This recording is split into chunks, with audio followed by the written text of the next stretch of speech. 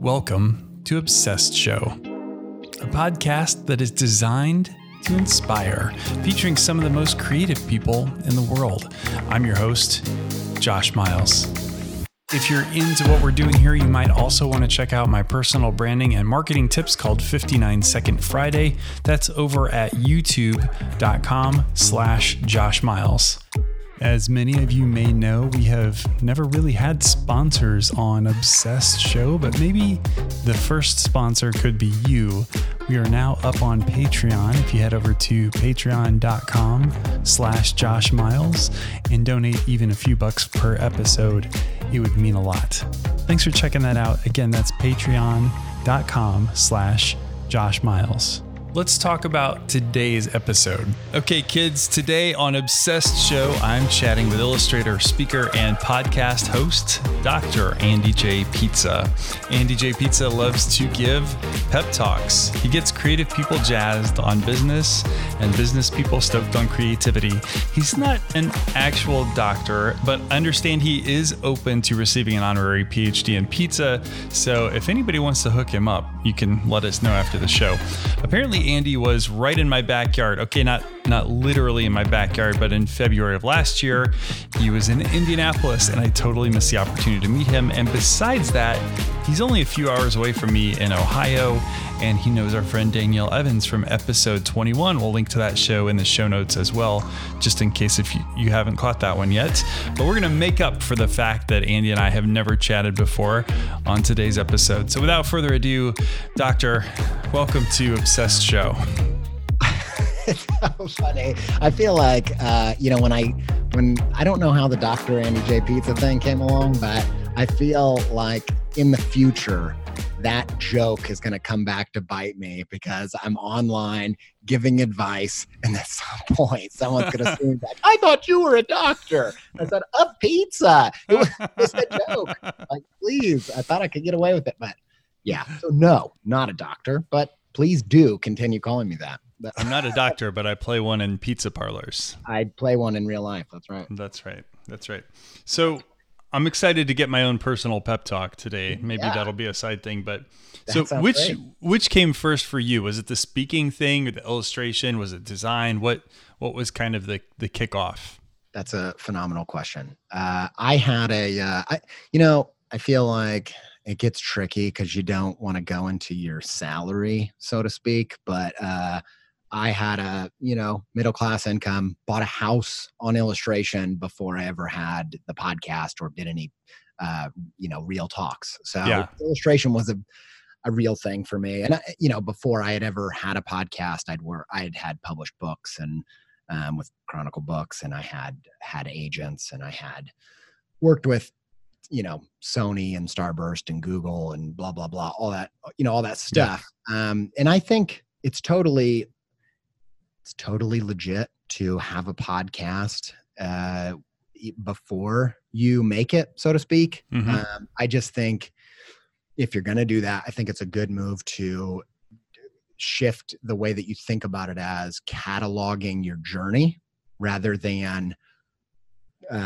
positioning yourself as an expert. And so, by the time, I'm not saying, I'm going to chafe at the word expert there, but I will say that by the time I started a podcast, it was very much about sharing everything that I'd learned about mainly breaking into markets, creative markets, which I think is kind of if I do have any expertise on creative careers, I think that's probably my number one, mainly because in my career, I'm very antsy.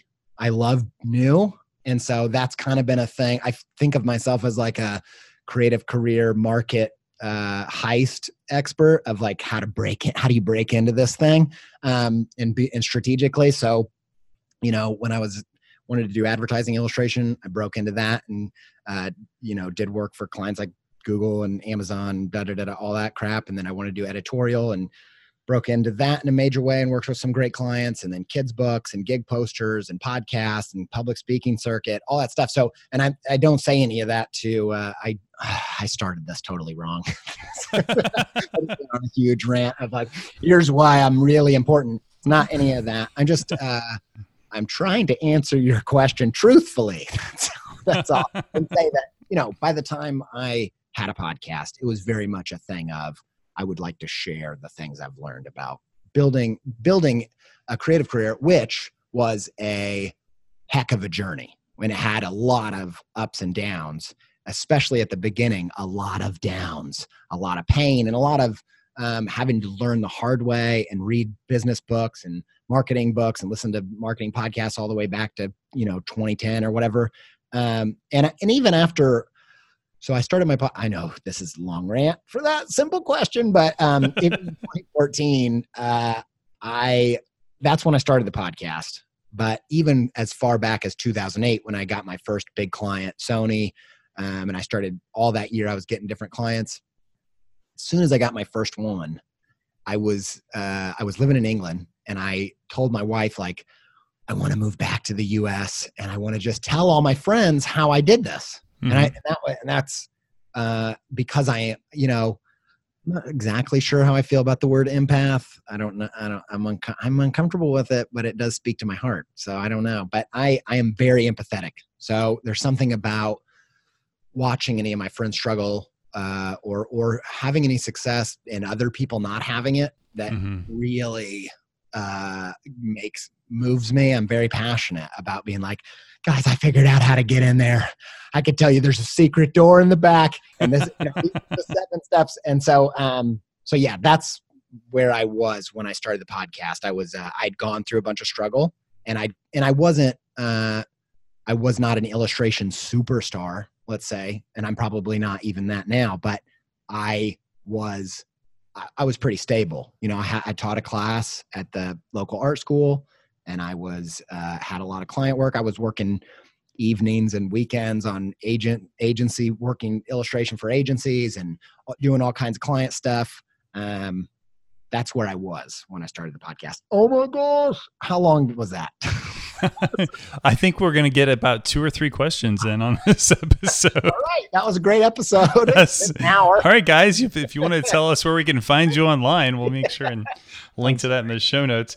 No, I want to take it a little bit further back, though. Let's talk a little bit about sort of behind the journey. Much like you're not a doctor, I'm not actually a therapist, but this could feel a little bit like therapy at times. Hey, it's cheaper. Yeah. What's the story behind the PEP, or, tell us about your design origin story and how kind of the PEP element worked into it. Yeah. That's a really good question. And like I said, I am very empathetic, and I don't mean that sometimes actually just to self-deprecate a little bit, because I'm getting too proud of myself or something.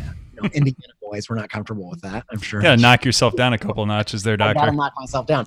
Sometimes I can feel people's pain so much that I block other people out, and I have a hard time reading the news, and I will try to just hide in my own little happy place. So, that empathy is sometimes a curse, and actually makes me a bad person in some ways. So it's, I'm not saying that's just a natural thing for me. And so, okay. So when I was growing up, I've always had ADHD, obviously, and I've always been a weirdo. And like in kindergarten, if you're the weird kid who can make the weirdest face and draw the coolest picture, you are the star pupil. And school is, if you're on the top at that point, it's just downhill in the worst kind of way from there on out. Like you just go down. You through the ranks peaked just a little too early. Really early. And everything that they value, like each year, the things that I was a star at just started getting taken out. So like show and tell, really good at that. They cut that like 2nd grade. Recess, 5th grade. Art class goes down to like 1 afternoon a week. Like everything I was good at just got, by the time I was in high school, I was just, I was very a non-person. I didn't have a group. I really wanted to be cool. I really wanted to be popular, and the popular people kind of entertained me, but they didn't actually like me. It was just, I didn't know who I was. And I was doing okay at school, but I hated it. And I didn't play sports, and I was terrible at my part-time job. I would lose tons of money. I worked at a movie theater. Yeah, so that's kind of where I was. And I was watching all of my all of my friends, my creative friends graduate and just like really struggle and just like it, and not only that, when I was really little, I worshiped my mom. I was just like crazy about her. I just thought she was the coolest person in the world. She's not diagnosed, but I'm 99.9999% sure that she has ADHD. It's a thing it is a genetic thing. And she, when I was really little, she was super creative, but I never lived with her. So, and after I was 1, she left me and my brother. So, and she kind of, when I was little, she would just like do these awesome things like draw Wolverine on my X-Men card collection binder. Mm-hmm. And I was just with a Sharpie, and it was amazing. And I'd show all my friends. I just thought, who is this mom? She's the coolest mom. And she was like, making kids book pitches and just like doing this super cool stuff. And she was a goofball. And I just thought, man, she's the most amazing person in the world.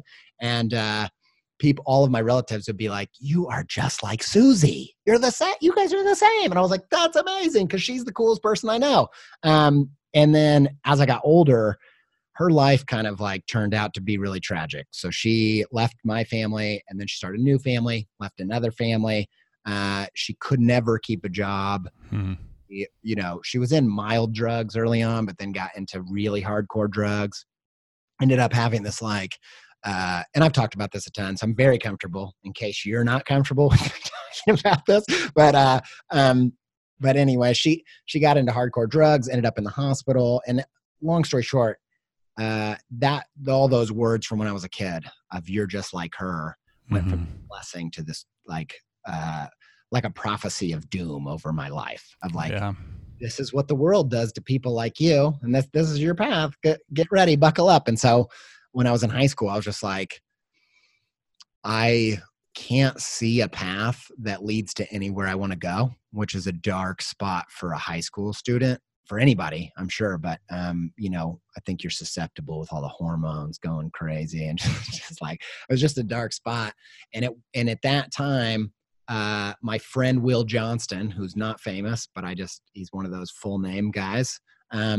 He came into Spanish class, and he put Modest Mouse on the jukebox, or on the jukebox. Wouldn't that be awesome if we had a jukebox on the boombox before class? And I'd been, only listening to like Maroon 5 and Boyz II Men, and not that there's anything wrong with these things, but Modest Mouse was just such a quirkier, more abstract, weird, creative take on music that I'd never heard. I didn't know anything about the independent music scene or the alternative music scene, really.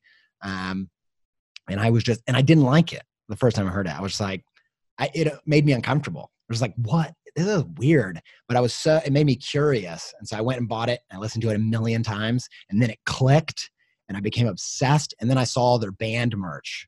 And so in the music, I was like, oh, I feel very understood. But the band merch, I was like, these are my people. Like, I could be that. I know I could make posters like that. I couldn't make them right now, but I know it was the first time where I saw an example of myself in the future of someone thriving. And I thought that was the Yellow Brick Road moment of like, okay, that's what I'm going to do.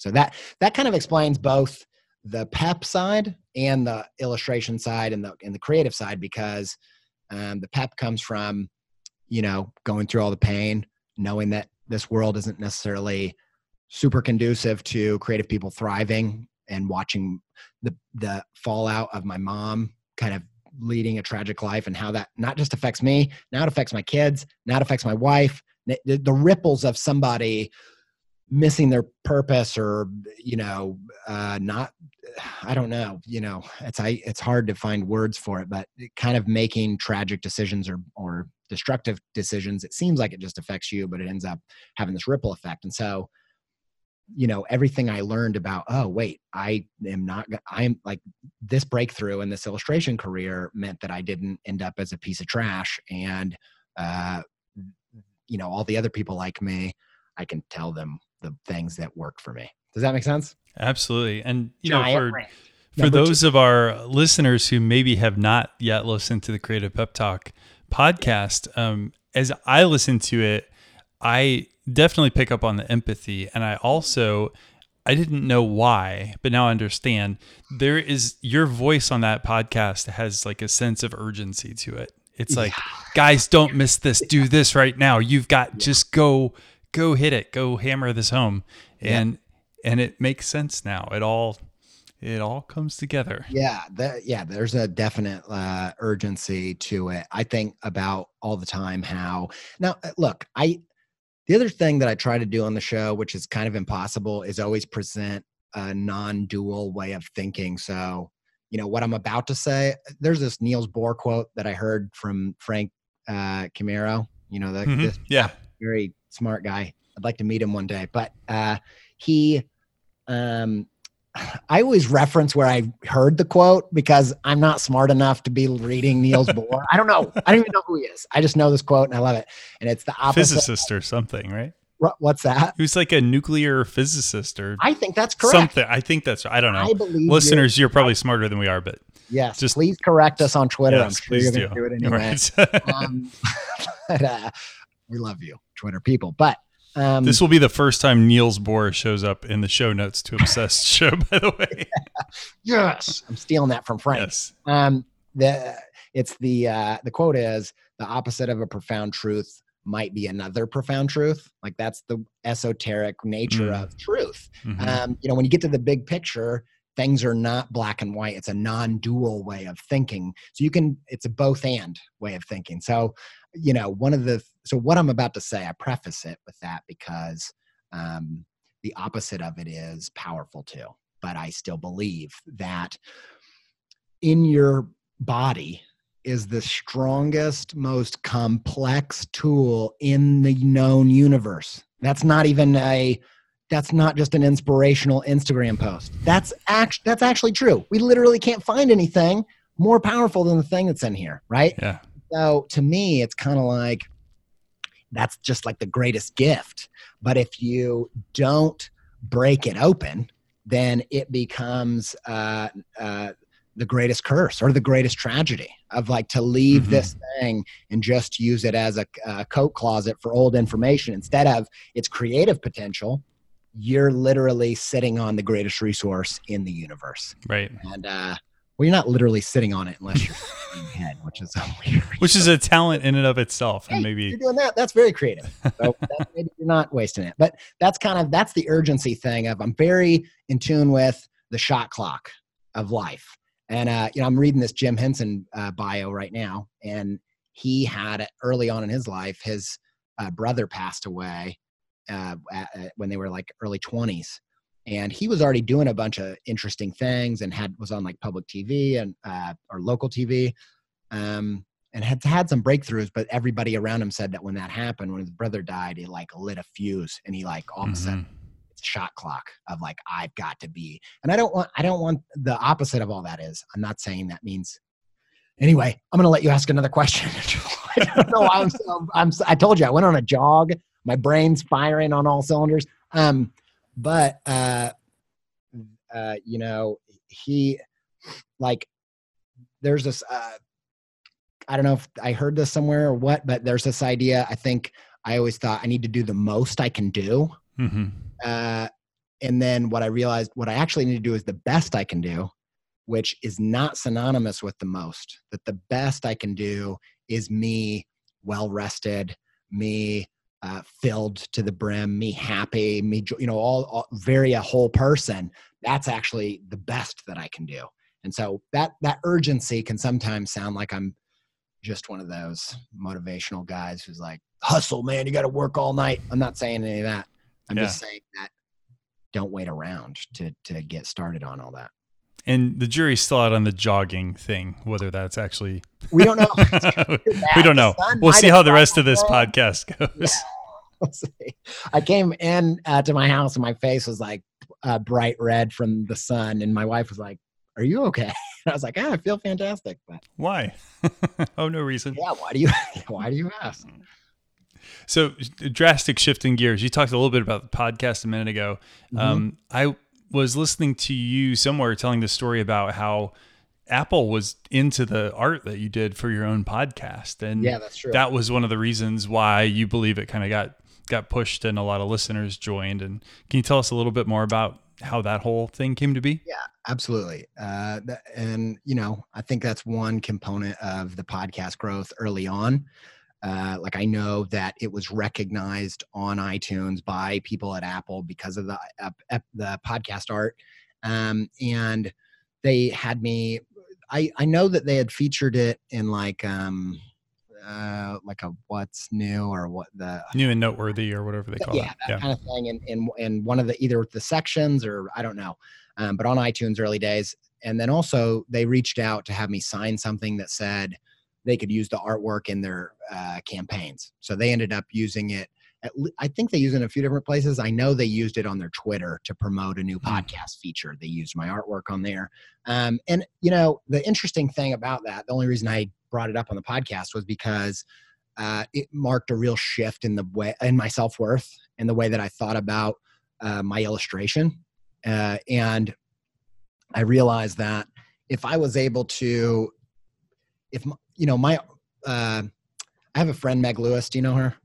Yeah. Okay. She's awesome. She says this thing about how one of the best ways to kind of get in touch with your purpose and who you are is to first think about what you're self-conscious about. Because if you think about what you're self-conscious about, because you already know that, because it's something that's, ringing in your ears all the time, that usually you're self-conscious about something that's different about you. Because whatever's different about you, that's what people notice and that's what people comment on. Now, we don't log away the things that people comment on that are positive very much, but we do log away all of the things that we perceive as a diss. And so if you start in that place of like, what thing is like, and so early on, I promise I'm going to get back to the podcast art. It'll circle back.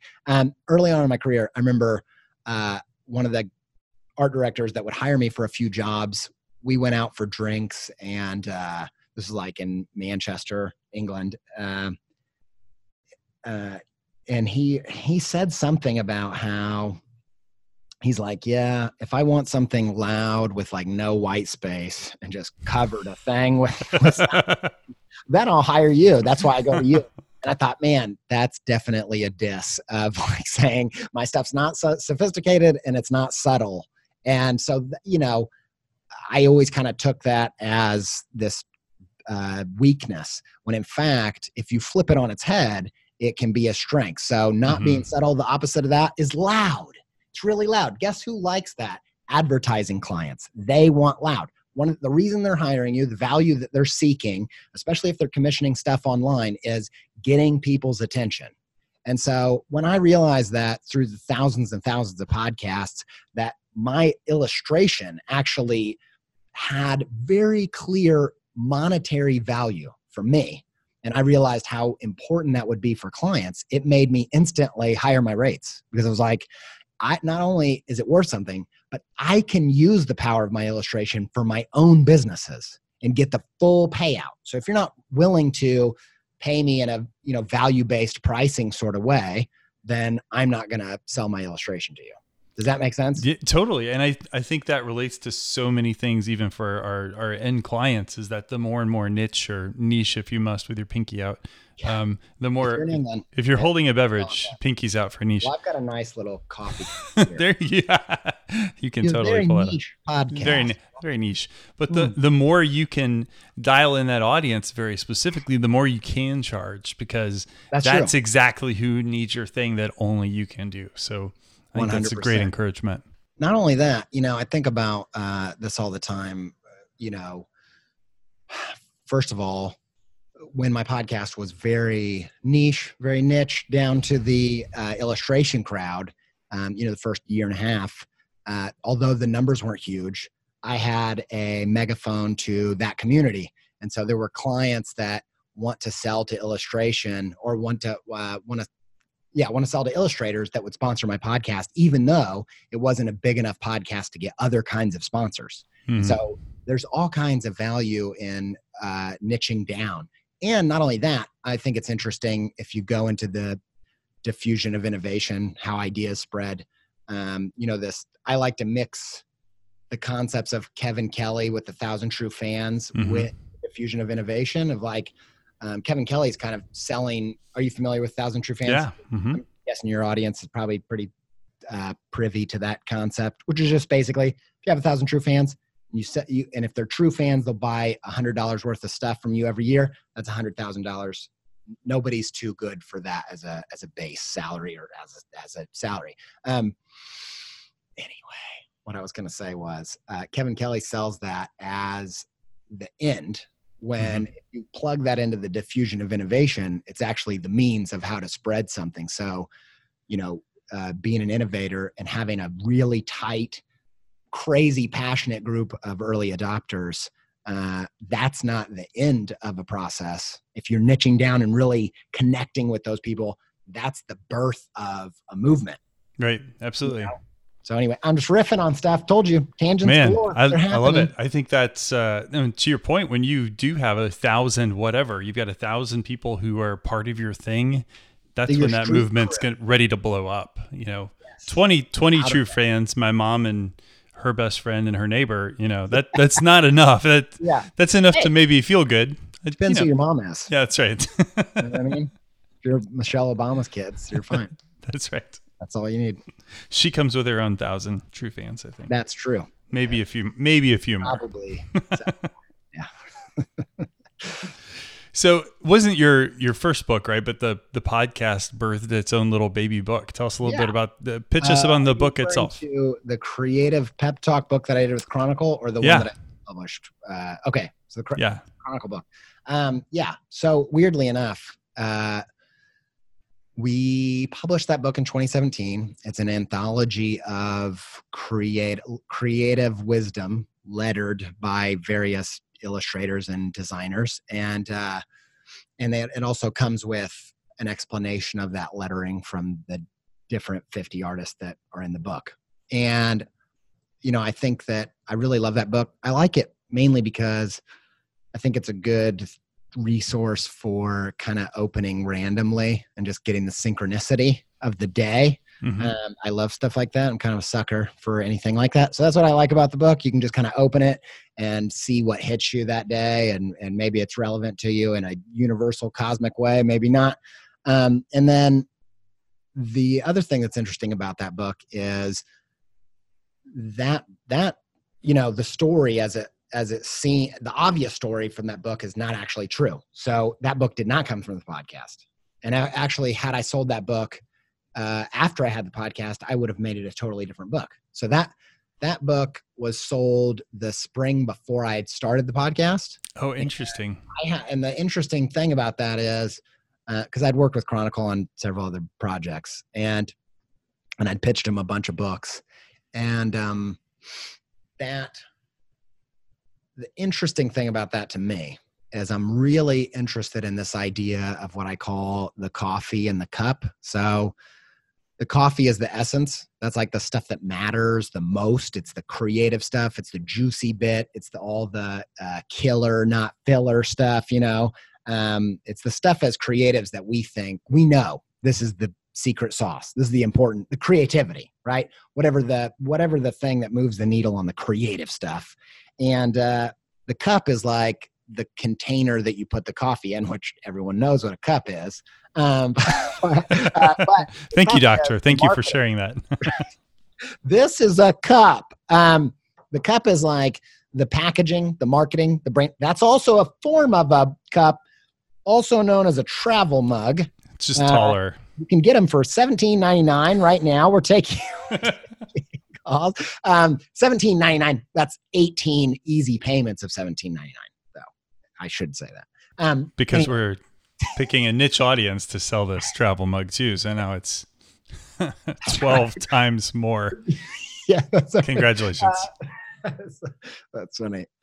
So here's what I was saying. The mug is like the cover of the book, right? So the good stuff, the important stuff, it's in the pages of the book, but to get people to engage with it, you got to have the right book cover, and I always say we should get rid of that quote that says, don't judge a book by its cover.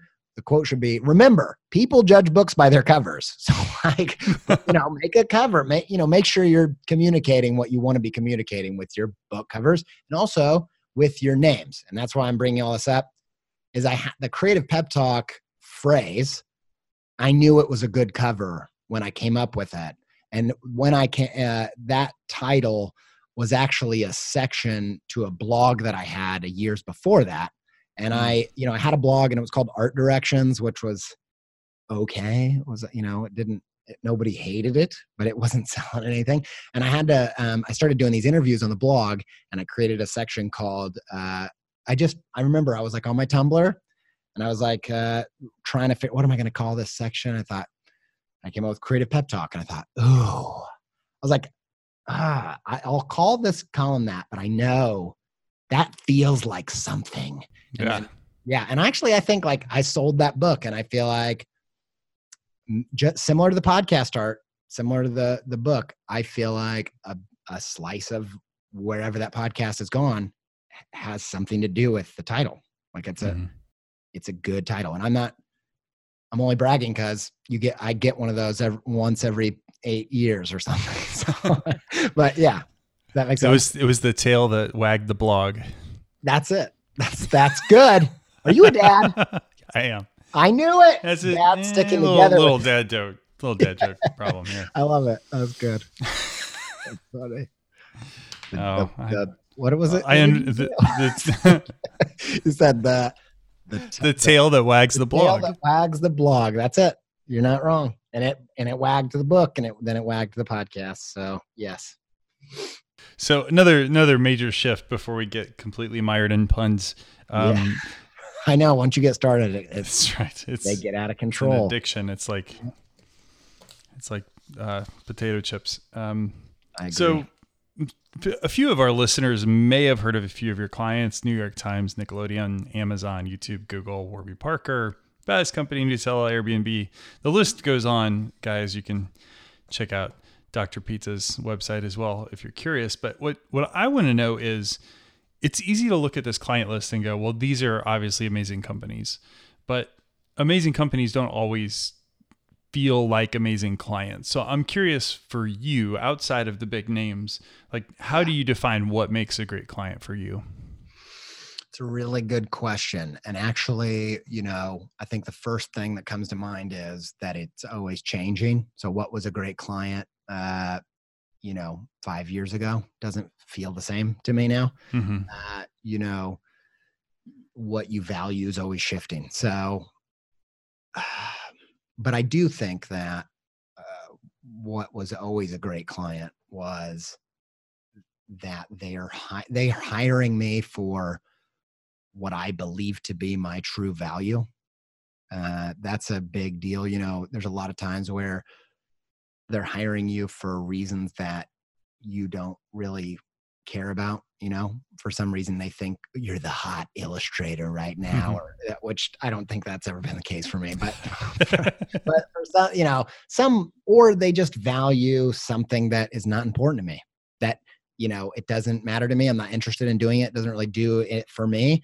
And I think that the clients I think a lot about the parallels between acting and illustration and design, and how, getting a client is a lot like getting a role, and you're auditioning, and I think a lot about casting directors, and the ones that are really good at it, and then the ones that phone it in. And, a casting director, their job is, it's very similar to an art director, and they are supposed to be casting you based on what they know you're good at. And I think that that's great, but that's kind of like typecasting. The best case scenario for a client for me is what I think Allison Jones does. Do you know Allison Jones? No. You heard of her? She's a legend. I want to have her on my podcast. I'm putting that into the universe. Allison Jones, I might get some of these shows wrong, but I know some of them for sure. So she cast The Office, Parks and Rec, I think Brooklyn Nine-Nine. She cast, she cast Freaks and Geeks. She found all those people. She is a freaking legend, right? Best casting director of all time, in my opinion. And the thing that I love about Allison Jones is she looks for things in people that they don't know they have, and looks for things in people that no one else sees. And that's the real gift of an art director or a casting director, is they're like your fairy godmother that shows up and says, you know what? You're a princess. No one's ever said that to me. Yeah. If you had a nickel for every time somebody had told you that. But they're supposed to show up and see something in you that is of real value. And it's amazing when they see like, for instance, when I did one of my favorite jobs ever was the Warby Parker store that I did in Columbus, Ohio. I just want to put a little disclaimer here. Okay. All the Warby Parker stores are illustrators and designers who, every store is different, and they're all in the kind of similar movement because the art director has a particular taste. Yeah. And it's funny that I hope my mom never hears this, but my mom went into one of them that was not mine and just assumed that it was, and then took photos of it and then put it on Facebook and was like, I'm so proud of my son. It's like, no, that's fine. And I get it. I think when you're in the movement, you're in illustration, you see the nuance of everybody's work. All right. But I think that from the outside, like, people can look at like Adventure Time and think that looks like work. And to me, I think, how could you possibly think that? That's insane. Like, I don't do noses like that. What? Like, it couldn't be more different. But anyway, when I did the Warby Parker job, that art director, he's phenomenal. And he had seen a piece that I'd done for my podcast that was one of my favorite pieces that I'd ever made. And it was a very intuitive piece. There wasn't like, I really, really love doing conceptual stuff. I like stuff where writing and illustration is like, completely connected in ways that you can't extract. Like, I like that authorship, but this is a piece that is very intuitive. It's just, there's nothing super conceptual about it. It's pure taste for me. She's like, this fits. Like, I like, it's like, it was a poster I did that says "Reach for the Stars," and he saw that, and in that he saw like an update on old arcade game graphics, and that was the inspiration of the store. And we'd actually explored even going further down that road. That didn't end up happening, but that was kind of the vibe of the whole store. And we took this poster as inspiration that I'd made, and we built out that, and we did all these, we did 6 enamel pens, and we did 4 big canvases that were printed, and we did a bunch of signage on the outside of the store. If you're ever in Columbus, Ohio, on High Street, Short North, go check it out. That's probably my, as far as client work goes, that's probably the project that I'm most proud of. And I think what was amazing about that was it was an Allison Jones moment of like, he saw this piece and he saw like, this could be extracted to, completely transform a store and be this immersive experience. And also saw the kind of Pac-Man Galaga thing going on. And yeah, it was just, that was so rewarding. So one of the things that you've kind of touched on a little bit was, one thing you said was, clients that might've been a good fit a couple of years ago, or kind of explored style a little bit. I understand that you kind of made a style shift here recently. What was that about, or what kind of drove that? Yeah. So, I want to just say that if anybody from Apple is listening, I'm still taking on advertising work. Like, that's one of the fish that I have yet to catch. I'd love to work for Apple. How many times am I going to say that? I'd love to work for Apple. Apple. Just put that in the keywords if you could. No, I still am doing client work that's a good fit, stuff like that, Warby Parker stuff. I'm doing that. They don't even have to be big clients, but it is about fit, and it's also about schedule. But so I'm still doing that stuff that's more vector based. That's more digital work. But about a year ago now, I made a pretty significant shift to make most of the stuff that I'm making for myself and the stuff that I'm trying to push into next starts in Paint. And it all starts not MS Paint. That'd be Man. great. Yeah, that'd be great. I was really excited to hear that story. I'm going way old school on retro graphics. Now goes all the way. I start with everything with gouache paint, and it ends up in the computer. It does have digital finish to it usually, and I make it in layers, and I'm scanning in several things. And the reason why is because I wanted to move into the majority of stuff I'm doing, at least starting in self-authorship, and that means that the client relationships that I'm doing, I want that to be so like I'm comfortable. I'm very actually enthusiastic about influencer campaigns, and I go down that road if we want to. But what I like about influencer campaigns is the brand is like, we don't know how to connect with this audience. Will you teach us how? So they want me to be self-authored. They want me to come up with the copy and the ideas and everything, the illustration and all of it. And so that on the client side, that's the B2B business to business stuff. But mostly what I want to do is next is business to customer stuff, which is books and my podcast and, public speaking. That's slightly a show as well. And the reason I switched to Paint is because it's messier. And if you've listened to this episode alone, I'm a messy person. I make mistakes. I'm all over the place, but it's all I've got. If there's anything good about the stuff that I've got, it's very tangled in the chaos. And so that's the thing. It's very pizza. It's like a sloppy pizza. It's like Giordano's. That's it. You should get some sponsorship. Right, exactly. I love Giordano's. You know Giordano's? I do. Yeah.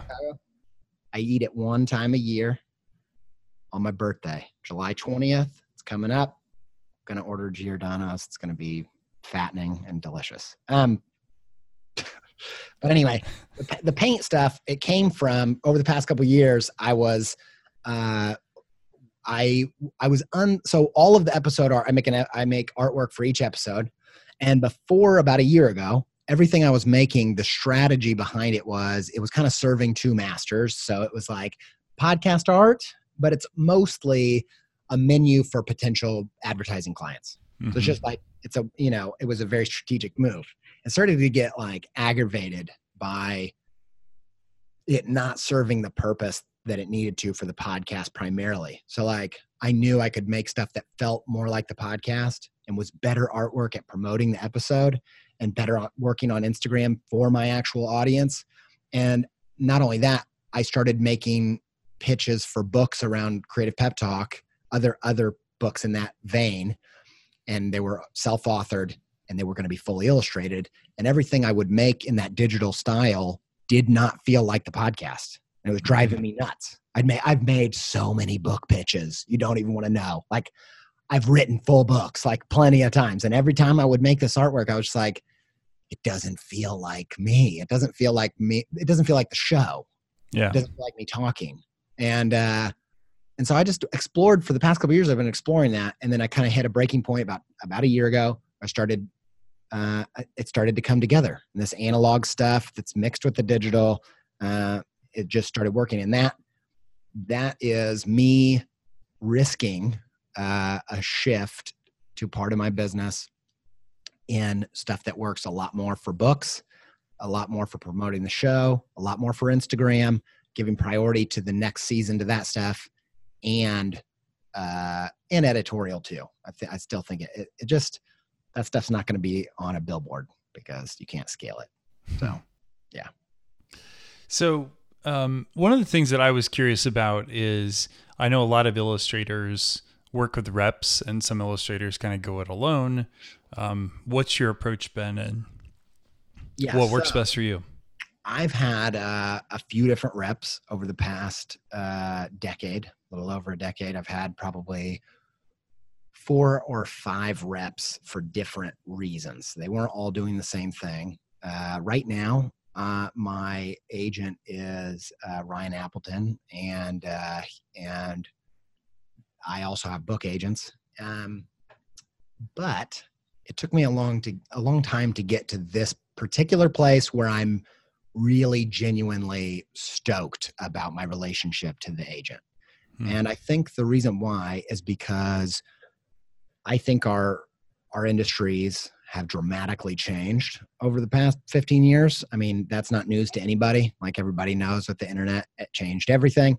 And it used to be obviously that, like, if you were an illustrator and you wanted to get jobs, you pretty much had to rely on an agent to go sell your work, and they had the connections, and it was kind of the only way to do it, only way to survive. And I think nowadays, the purpose of an agent has very little to do with acquiring new work. Like, I think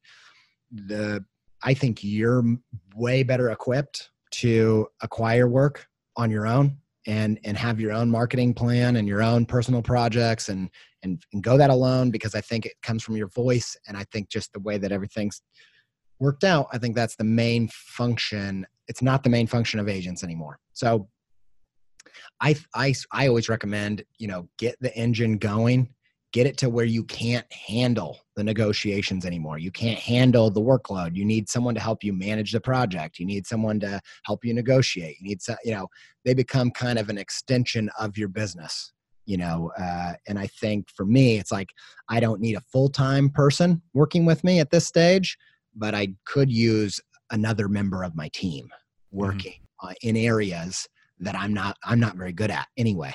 And so at this stage, I'm in a place where I'm super happy to have that. But early on, there wasn't really any good.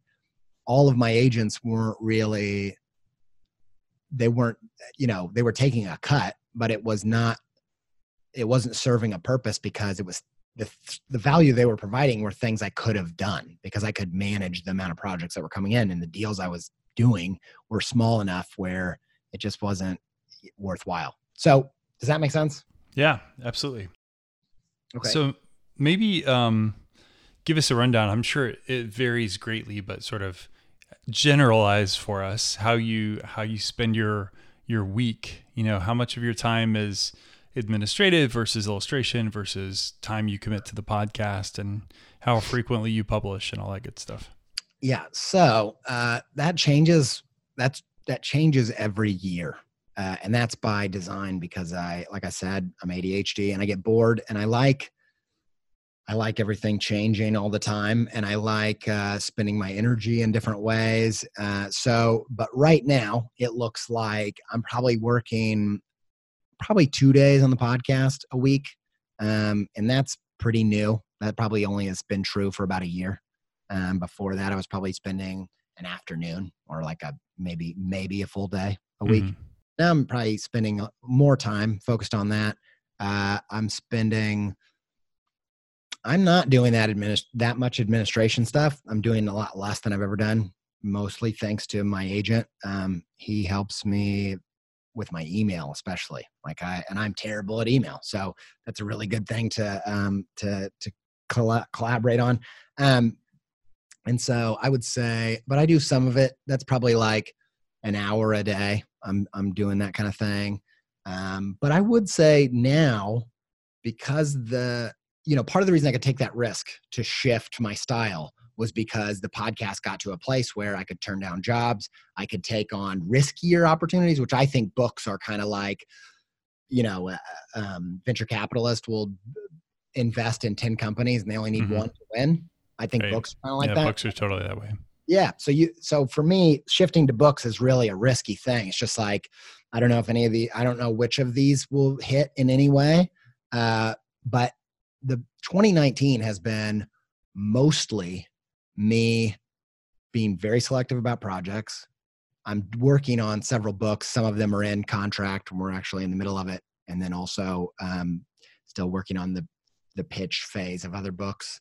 And then I'm doing talks and workshops, and I'm doing the podcast, and I'm doing a lot of time spent, when I do a post on Instagram now, that it took me a long time.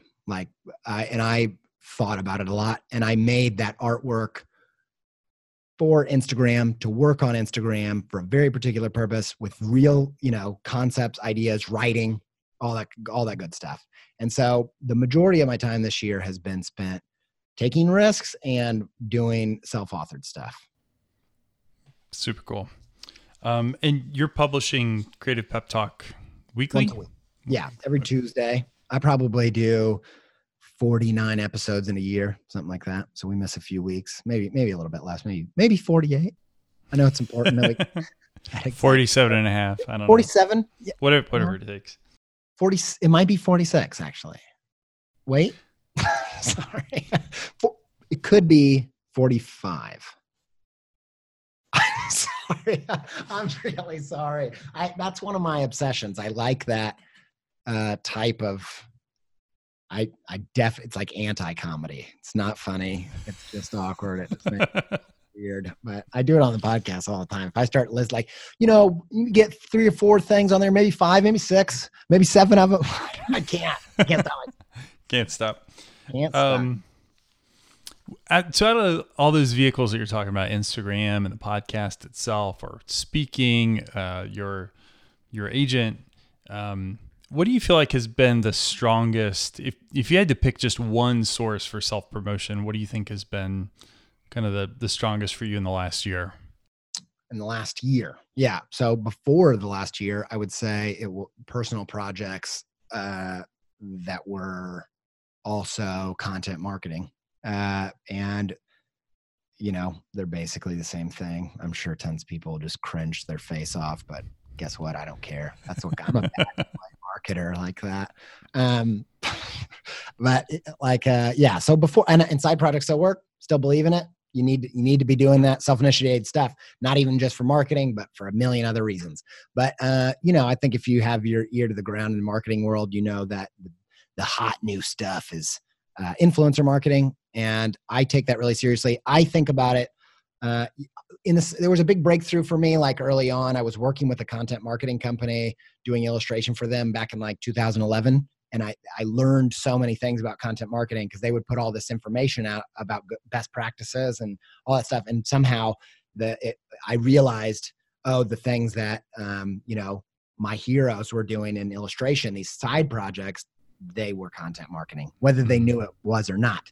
And I was like, oh, okay.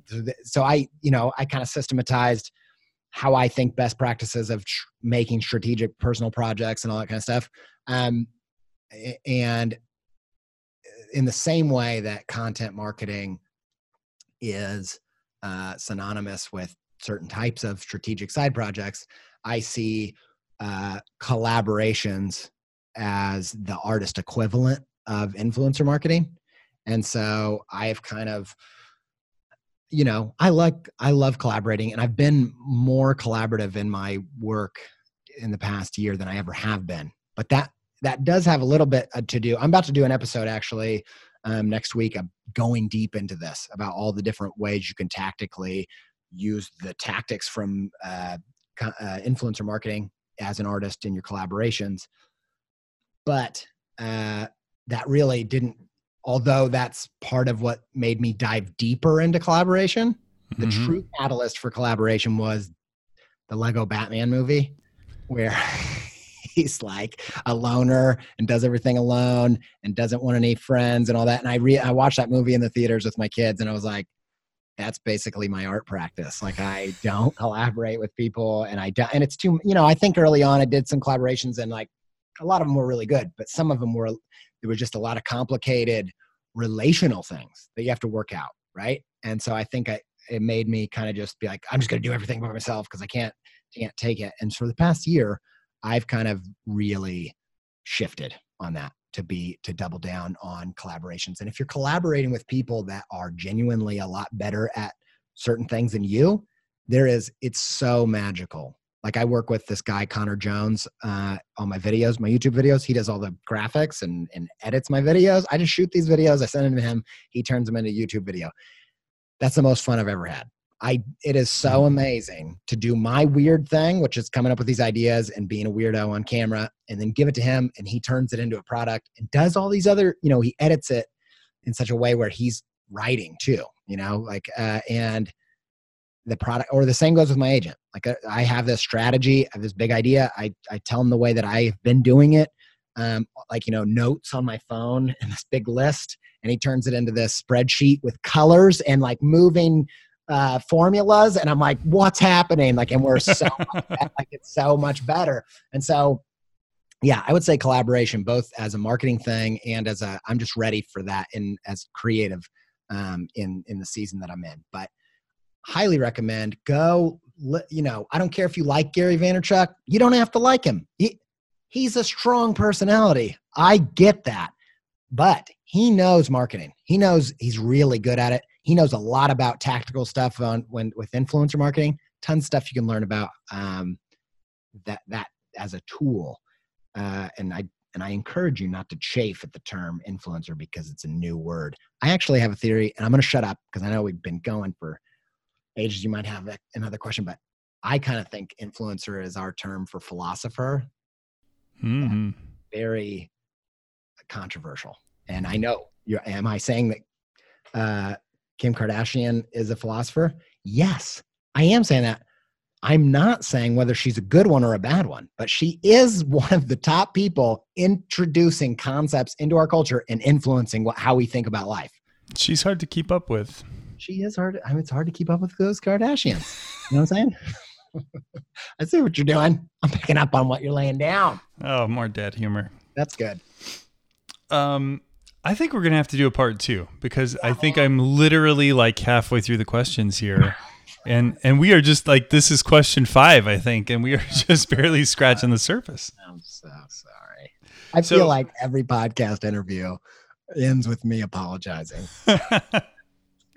I'm sorry. Shouldn't have said that. So there are so many more in actuality, there are so many more things I want to ask you, but I think we should land the plane soon. Okay. And as we start to make our approach here, my favorite question to ask everyone is, what is the one thing that you think that you are most obsessed with right now? I love that question. But I love it so much that I can't answer it without really thinking about it. Because I am very addicted. Like, one of the things I don't think a lot of people know about ADHD is boredom is their kryptonite. And that is really true. Like, the executive function in their brain doesn't work very well. So, and I've read in articles, like a way of explaining that is like the dad in your brain doesn't win very many arguments. The kid wins. You're like, well, I want to do that. And so what excites me is always on the top of the list. What excites me the most is storytelling. So I employ a lot of storytelling techniques. I don't know how well I do it, but I employ a lot in my illustration, in my podcast, and in my talks. I think about it a lot. I love twists. I love foreshadowing. I love, an ending that's surprising but inevitable. That's like a storytelling thing. I am obsessed. I was researching Dan Harmon's take on the hero's journey, which he's the Rick and Morty guy, community guy.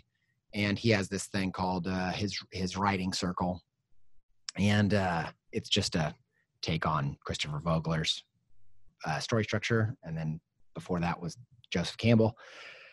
And I'm and I was reading an article. I can't remember what it is, but you could probably find it pretty easily if you look up Dan Harmon's writing circle. And they talk about how there's only 2 things in the universe. There's math and there's story.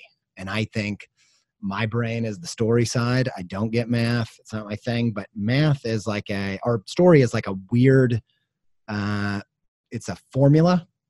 And creativity and storytelling is like, you go into the ring, the basic things that you're supposed to do, in boxing, all the moves, the tricks, you train for it.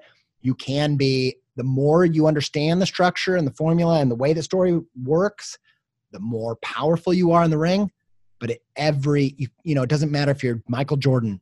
He's not a boxer, but we'll mix metaphors here. But you can't, it's just like sports. It doesn't matter if you're the best. The best doesn't always win, right? So I love that the competitive and mystical and the magical mixed with the science of storytelling of like, you can always get better, but some stories aren't going to work out. And I love that stories are mirroring the neurochemistry of our brain. It's how our brain works. And I love my favorite thing is feeling emotion. And I love that stories are just this crazy manipulative tool to make people feel meaning. And I love that it's magic to me. So that's what I'm obsessed with right now. Love it. That's a fantastic answer. Nice. So definitely let's sign us up for episode number 2 so we can continue. Great questions. In the meantime, tell us where all of our listeners can connect with you online, track down Creative Pep Talk, the books, Sure. So I'm at Andy J Pizza on Twitter and Instagram. Those are my main hubs. I'm mostly on Instagram. That's my favorite place to play online. And you can find Creative Pep Talk on all the podcast distributors, but I really like Apple. I like Apple Podcasts, and they're coming out with a new app. So stay tuned on there. But it's on Spotify and all over the place. Search Creative Pep Talk. It'll come up. Awesome. Well, Dr. Pizza, it was a pleasure chatting with you today. I hope so. Quite possibly the most fun you can have on the microphone. I love doing this. This was so fun, and your questions made it so easy. Thank you for having me. Thanks to all these people who are listening, and I can't wait to do round 2. Well, thank you, and thank you for being obsessed with design. Okay, kids, that is show number 124, officially in the books. For all of today's show notes, head over to obsessedshow.com. As we expand our topics here at Obsessed Show, please tweet at Obsessed Show and let me know who else you think we should talk to. And for those of you who are still listening, you are the obsessed of the obsessed. And if you'd like to support what's going on here at Obsessed Show, I would love it if you would check out patreon.com/Josh Miles and see if you'd like to kick in a few bucks an episode. It would mean a ton to me, and thank you from the bottom of my heart. You can get all of today's show notes on our website, still at obsessedshow.com. And if you haven't already while you're there, add your email address to our newsletter. I'll update you on some of my favorite new episodes and some cool things I find in my daily obsessions. Of course, all the links are over at obsessedshow.com to all the places you can find this show: iTunes, Stitcher, iHeartRadio, SoundCloud, Google Play, and Spotify. So no matter where you find your podcasts, chances are you can listen to Obsessed Show from there. Just head over to obsessedshow.com. The Obsessed Show developed a healthy appetite for the occasional slice of pizza at Miles Herndon, a branding agency in beautiful downtown Indianapolis. Visit milesherndon.com to learn more. Thanks for listening. We'll see you next time.